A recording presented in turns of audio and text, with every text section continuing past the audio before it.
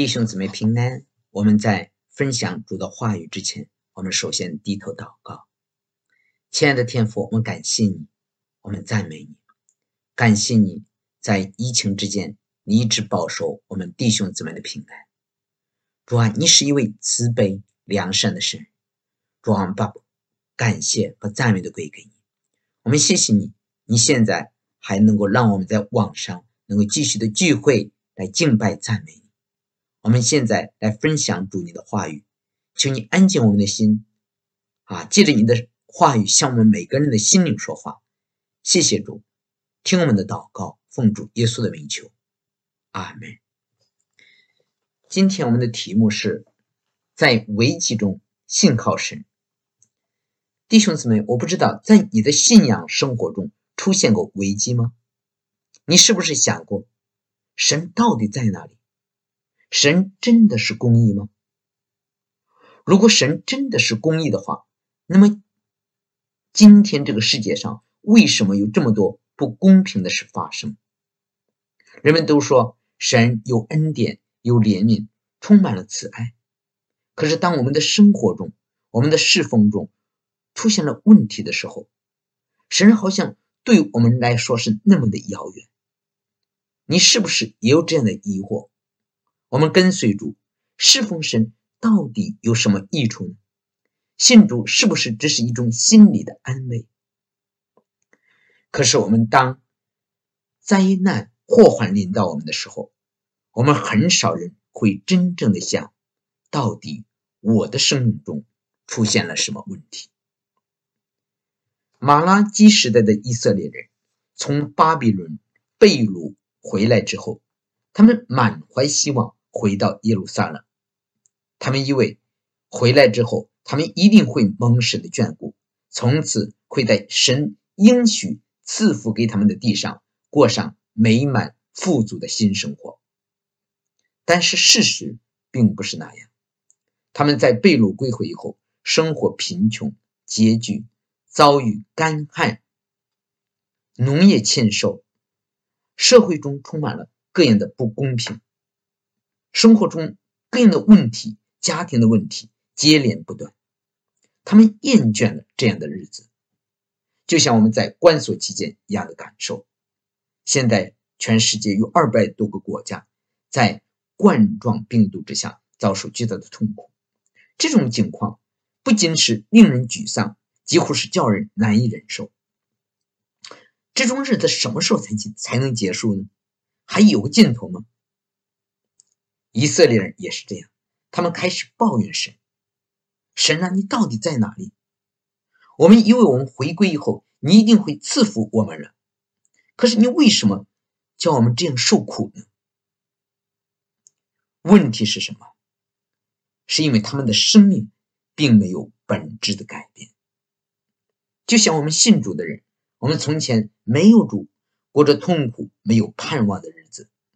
我们信了主，觉得我们现在有了神的帮助，神一定会让我们过上一种幸福美好富足的生活。但是事实上并不是这样的简单，因为我们的生命也还没有真正的改变。信主只是我们生命改变的开始。你知道以色列人的生命有许多改变的地方，他们在敬拜神，在家庭生活上都没有顺服神。神要他们呼召他们顺服神，要过圣洁的生活。其实他们没有对神的敬畏，他们开始怀疑神的公义和良善。我们看看我们今天的经文，17节，你们用言语繁琐耶和华，你们还说我们在何事上繁琐他呢？因为你们说凡行恶的耶和华眼看为善，并且他喜悦他们。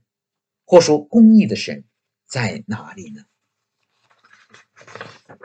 圣经里说神喜悦良善，他喜爱人内心诚实，他愿意人行公义，好怜悯，存谦卑的心，与神同行。但是以色列人自以为意，他们觉得他们跟随主之后，神并没有让他们在物质上得到富足，没有让他们得到他们应得的好处，他们的心里对神有好多的抱怨。他觉得神只祝福那些恶人，却没有祝福他们，所以他们控告神说，公义的神在哪里呢？行恶的人神却看为善。那么他们在这里把神看成了一位邪恶的神。从他们控诉神的话里，我们可以看到他们的心已经变得邪恶。其实神让他们遭遇困境，是希望他们在困境中悔改。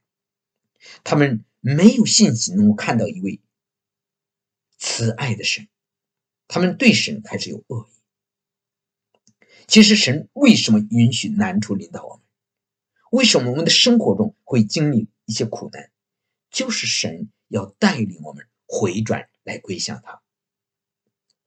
我最近看那个见证，在网上，一个弟兄，他的妻子呢，因为得了重病进入了重症的监护室。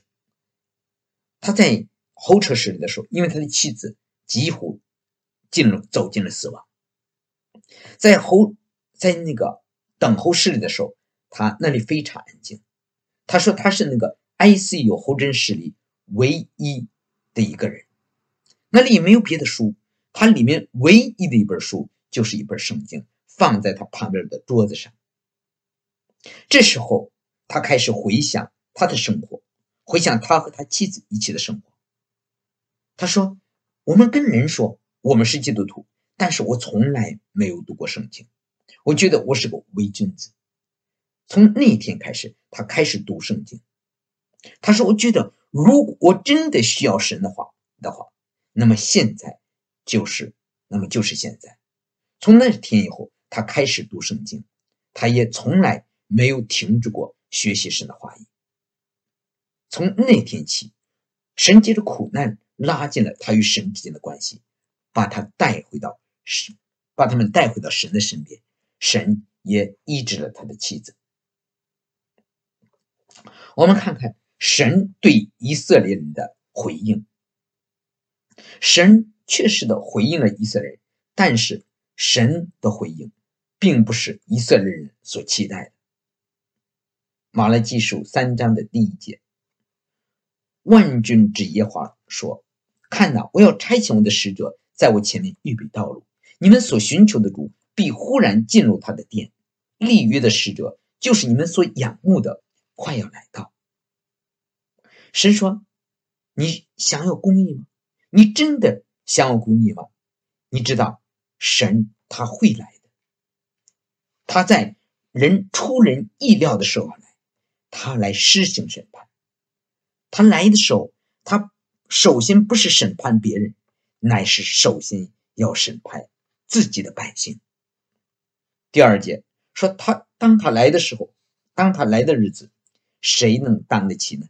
当他显现的时候，谁能立得住呢？真的，当神再来的时候，我们真的能够在神面前站立得住吗？在启示录里，约翰一看见耶稣就匍匐在地，像死人一般。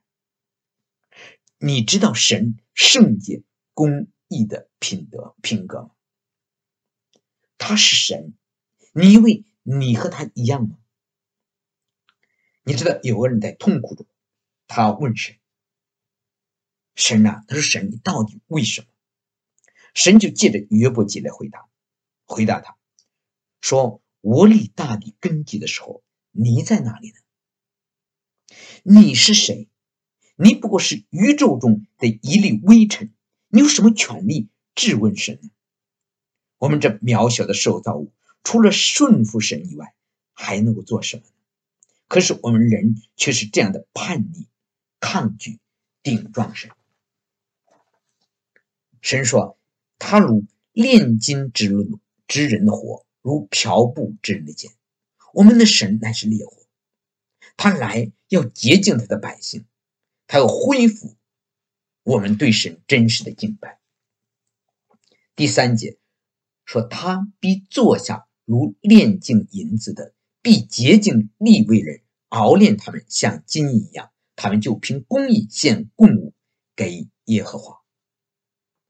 你知道神是不改变的，你不能让神改变，而是我们的生命需要改变啊！真的要想改变的话，是神，我们需要神的帮助。只有神能够在我们的身上做炼净的工作。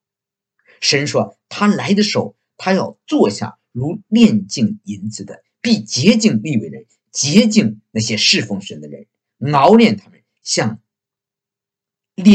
熬炼金一样。你见过银匠怎么炼银呢？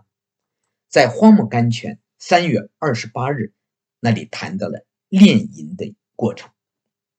炼银子的时候，银匠会拿着一块银块放在火上给它加热，他需要把银子放在那个火焰最热、温度最高的地方持续的焚烧，只有这样才能把银块里所有的杂质出去。你要在炼银子的时候，这个银匠他会一直的坐在火前，举着这块银块，而且一直盯着它，直到这个银子炼成。他心里知道该炼多少时候，那么他怎么知道这个工作完成了呢？当他在银块上一看见他自己的脸型，他就立刻的把火停止。也就是说，当这块银子被火炼的能够照出他的形象的时候，他就知道这块银子被炼净了。如果他继续的把银块留在火里太长的时间的话，这块银块就会被损坏。在这里说，神就好像是那个炼银的银匠，他要熬炼他的百姓，他要熬炼那些服侍他的人，就像熬炼金银一样。他坐在火前炼净他的银块，这个银块不是别人，就是你，就是我，就是我们每个侍奉神的人。只有我们被炼净之后，我们所献的祭物才能够蒙神的悦纳。我不知道你是不是现在正处在炼银的火里。如果你真的神把你放在试炼的火里的话，你不要试图抗拒或者逃跑，要顺服在神的手中，好让神在你的身上做成他的工作。我们的神他知道他在做什么，他要除去我们里面的杂质，他要炼净我们，去掉我们里的渣子。你知道我们里头，我们肉体的渣子不是靠我们自己的努力可以除净的，除非他把我们放在试炼的火里。所以在受试炼的时候，不要抱怨，要顺服神，学会依靠他。你不要担心，神绝对不会让外面的环境把你毁掉，他不会把他的视线从你的身上挪开，直到他看到他在你身上的工作完成了。你知道神今天就是把我们放在这个受煎熬的地方来炼净我们，让除去我们肉体的私欲，好把我们塑造成耶稣的样式。你知道从前的时候，我从看守所出来的时候，我里面有很多的挣扎。那个时候我常常祷告，神啊，为什么？有一天神借着话语呢，借着书，我拿了一本书，神借着灵的话语跟我说话。他说，我儿，你若决定前去服侍上帝，你就要预备你的心接受考验。你要保持正直，坚定不移，凡是临到你身上的事情，你都要接受。在痛苦中你要忍受，在各样的困苦当中你要多多的忍耐。正像金银应当在烈火中接受锻炼，神所喜悦的人也应当在谦卑的火炉中锻炼。你只管信靠主，他必扶持你；你信赖他，他必看顾你。你要保持敬畏他的心，对他至死不渝。你知道我们被火炼的痛苦是我们成圣的必经之路。你今天所经历的试炼的火，是在火中所经历的痛苦，将来有一天要成为你幸福和喜乐的泉源。以色列人希望神来，神说，当我来的时候，您能够在我面前站立得住吗？他说，我如漂布之人的肩，他要洁净我们，他要真的把我们的污秽垃圾，我们里面那些肮脏的见不得人的东西，从我们的生命中完全的除去。他如炼金之人的火，我们里面有很多的杂质，这些杂质不是我们靠着自己的努力可以除去的，他要炼净我们，他要把金属和杂质分开，好把那些渣子完全的弃掉。你知道，神今天如果不把我们扔到试炼的火炉里，这些杂质就不能除去。所以神说，在苦难的炉中，我拣选了你。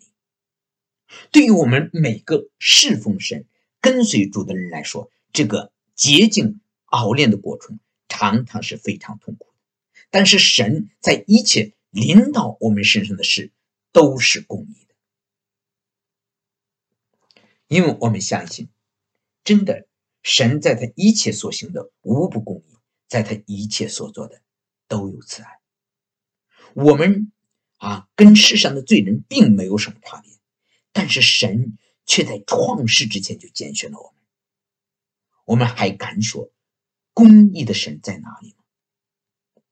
你知道，神熬炼我们有一个目的，就是要去掉我们里面的垃圾，使我们像他的儿子，塑造我们像耶稣一样，能够反照出神的品格，能够反照出神的圣洁，反照出神的良善。是马拉基他肯定了神最后的终极的公义。第5节，万军之耶和华说，我必临近你们，施行审判，我必速速做见证，警戒行邪术的，犯奸淫的，起假誓的，亏负人之公家的，欺负寡妇孤儿的，屈枉寄居的和不敬畏我的。在这里，神列出以色列人所犯下的种种的罪行。神希望我们善待那些贫穷的人，对的善待那些孤儿寡妇和社会弱势的人他希望以色列人能按着公义行事。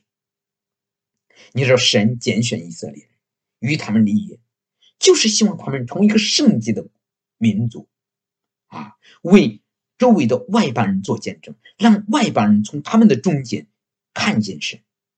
但是从这第5节所列的种种的罪状表明，以色列人和外邦人所行的没有什么不同。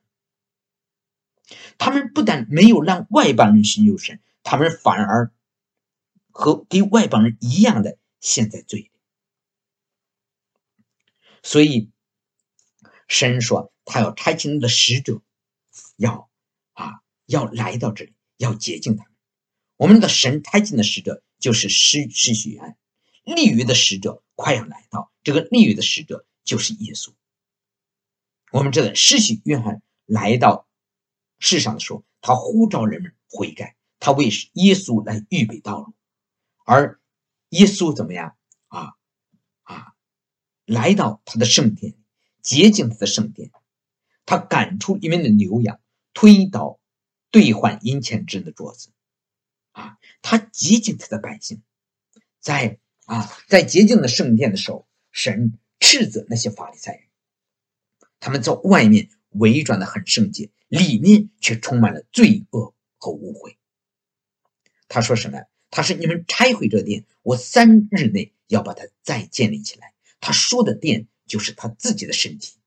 耶稣他死而复活，为世人的罪做了永远的赎罪祭。所以呢，从那以后呢，人们不需要再带着动物到殿里献祭，因为耶稣为我们成了永远的赎罪祭。所以当施洗约翰看见耶稣的时候，他就说，看哪，神的羔羊，除去世人罪孽的人。耶稣已经第1次来了，他还要第2次再来，当他再来的时候，他要实行最后的审判。神是公义的吗？神是公义的，他会审判人吗？他一定会再来实行审判。彼得前书4章的17节说，因为时候到了，审判要从神的家起手，他从教会开始的审判。所以我们最好我们在这个末日受审判的时候，为神对世人的审判做好准备。其次，神呢，他还是忠诚的。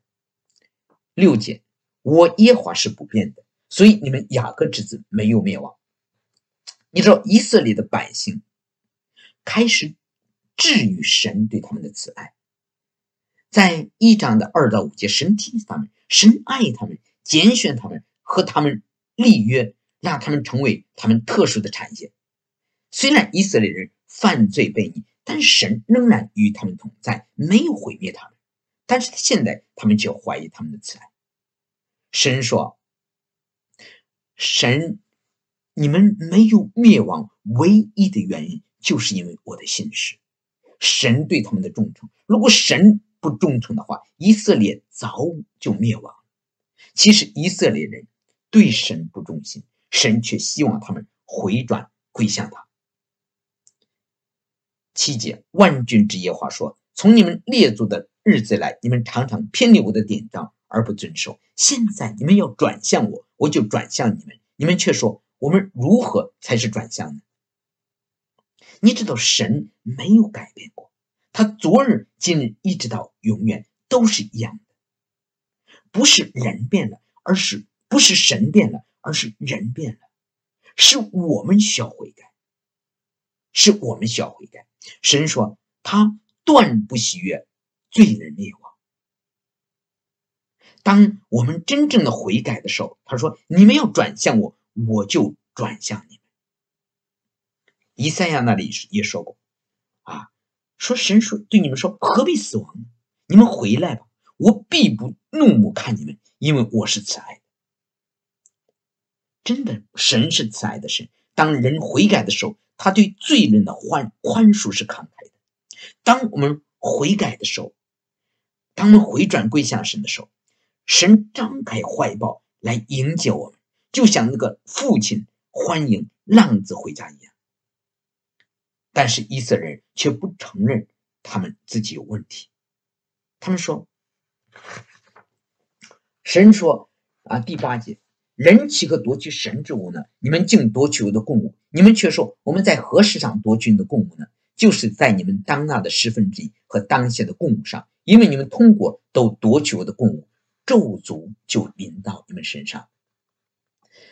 在旧约的神在律法中规定，以色列人要把他们个人所得的1/10献给神奉到神的殿里来呢，供给那些在圣殿里供职的祭司和利未人。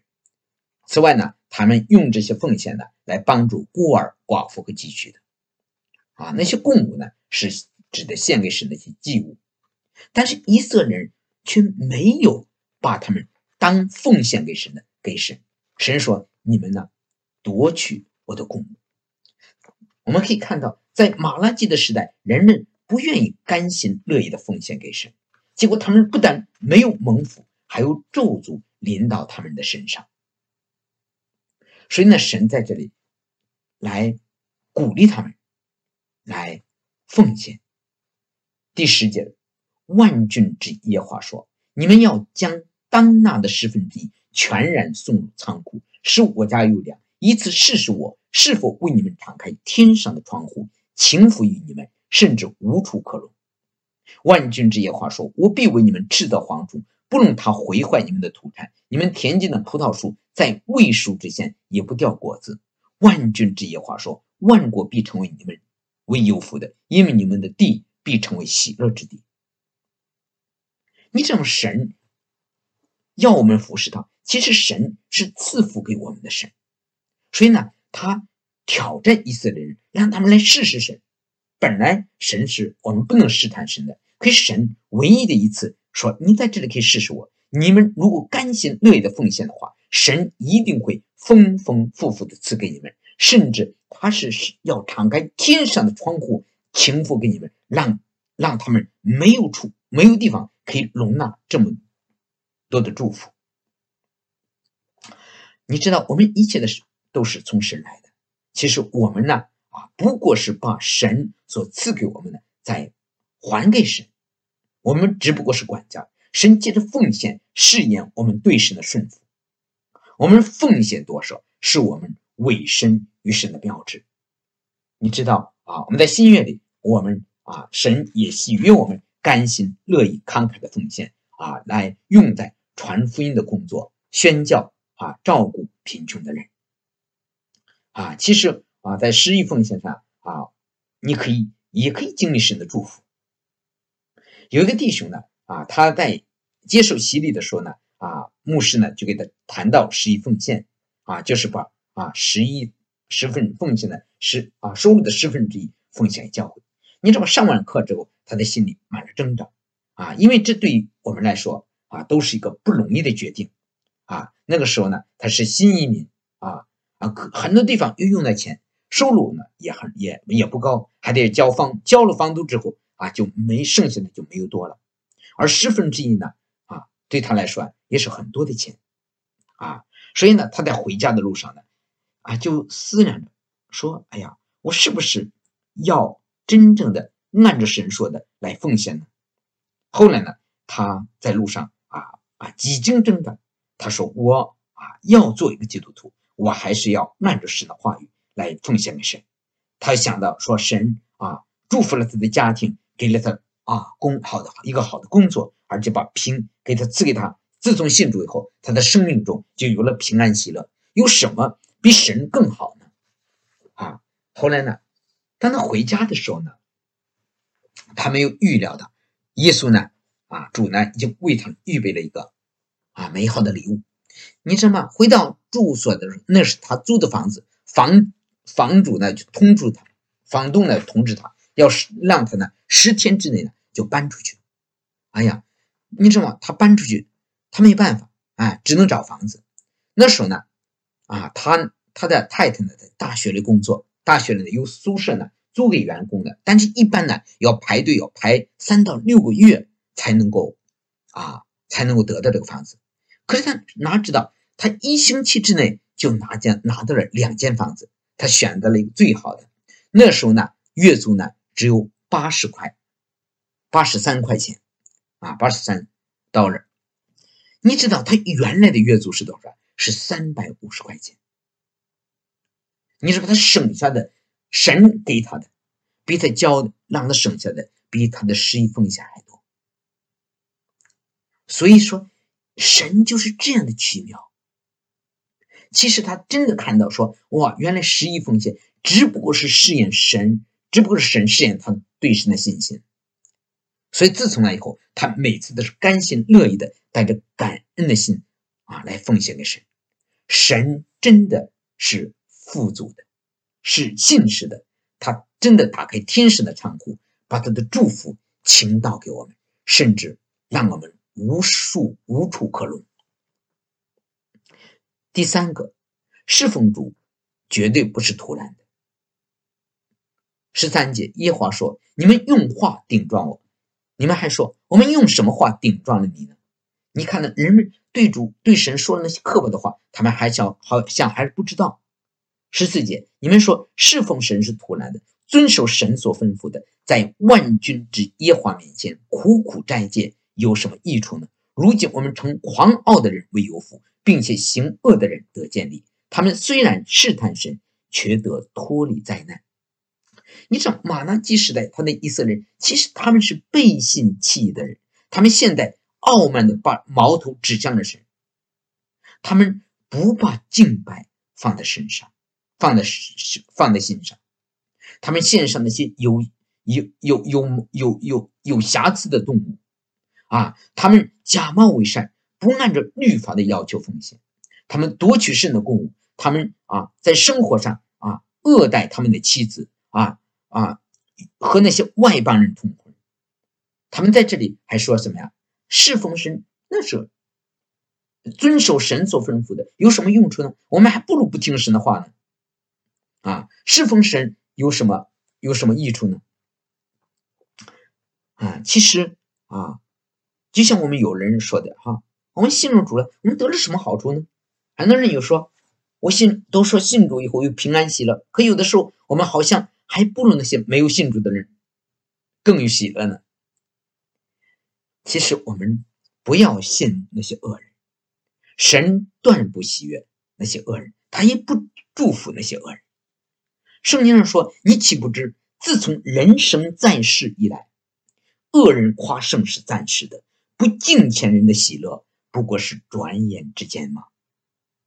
你知道在中国大陆那些高官，他们有权的时候可以找上百个情妇，可是你看到赖小民，他没有到60岁就被除掉了。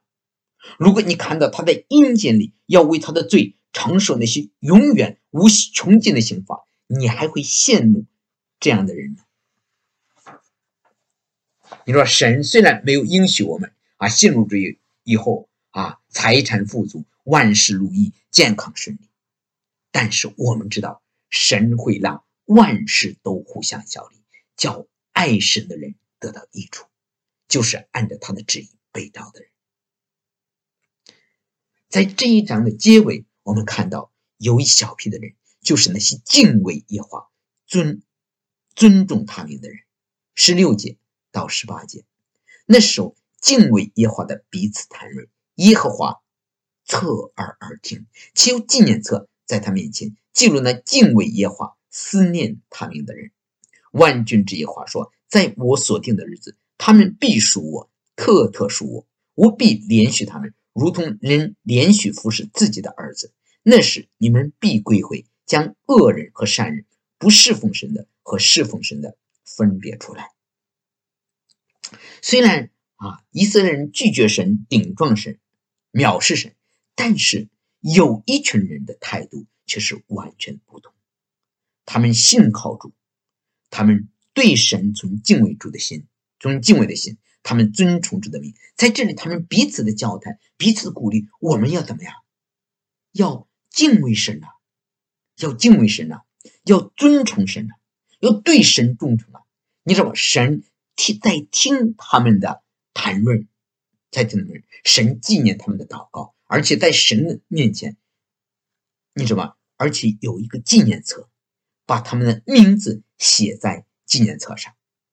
他们尊崇神的名，神也纪念他们的名字。你知道，当耶稣再来的时候，他说这些人要属我，而且特的属我。当耶稣再来的时候，他要审判世上的罪恶，恶人将受到永远的刑罚，但是他要拯救那些敬畏他、属他的子民，那些真正的爱他的人将要得到永远的祝福。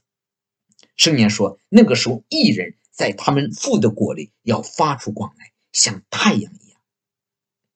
弟兄姊妹，现在末日已经到了，耶稣站在门口了。我们要真正的在这个疫情的之间，我们弟兄姊妹要悔改。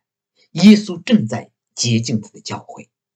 如果我们真正的在这时候悔改我们自己的罪，然后诚实的来归向神，你知道神会在天上为我们预备那个永远的祝福。好，我们你知道神是公义的，当主再来的时候，他会清除各样的罪恶，来显明他的公义。不过他首先来的就是洁净他的教会如果我们怀疑神的良善，在这时候我们需要悔改要知道神是信实的，当他来的时候，他要赏赐那些忠心服侍他的人。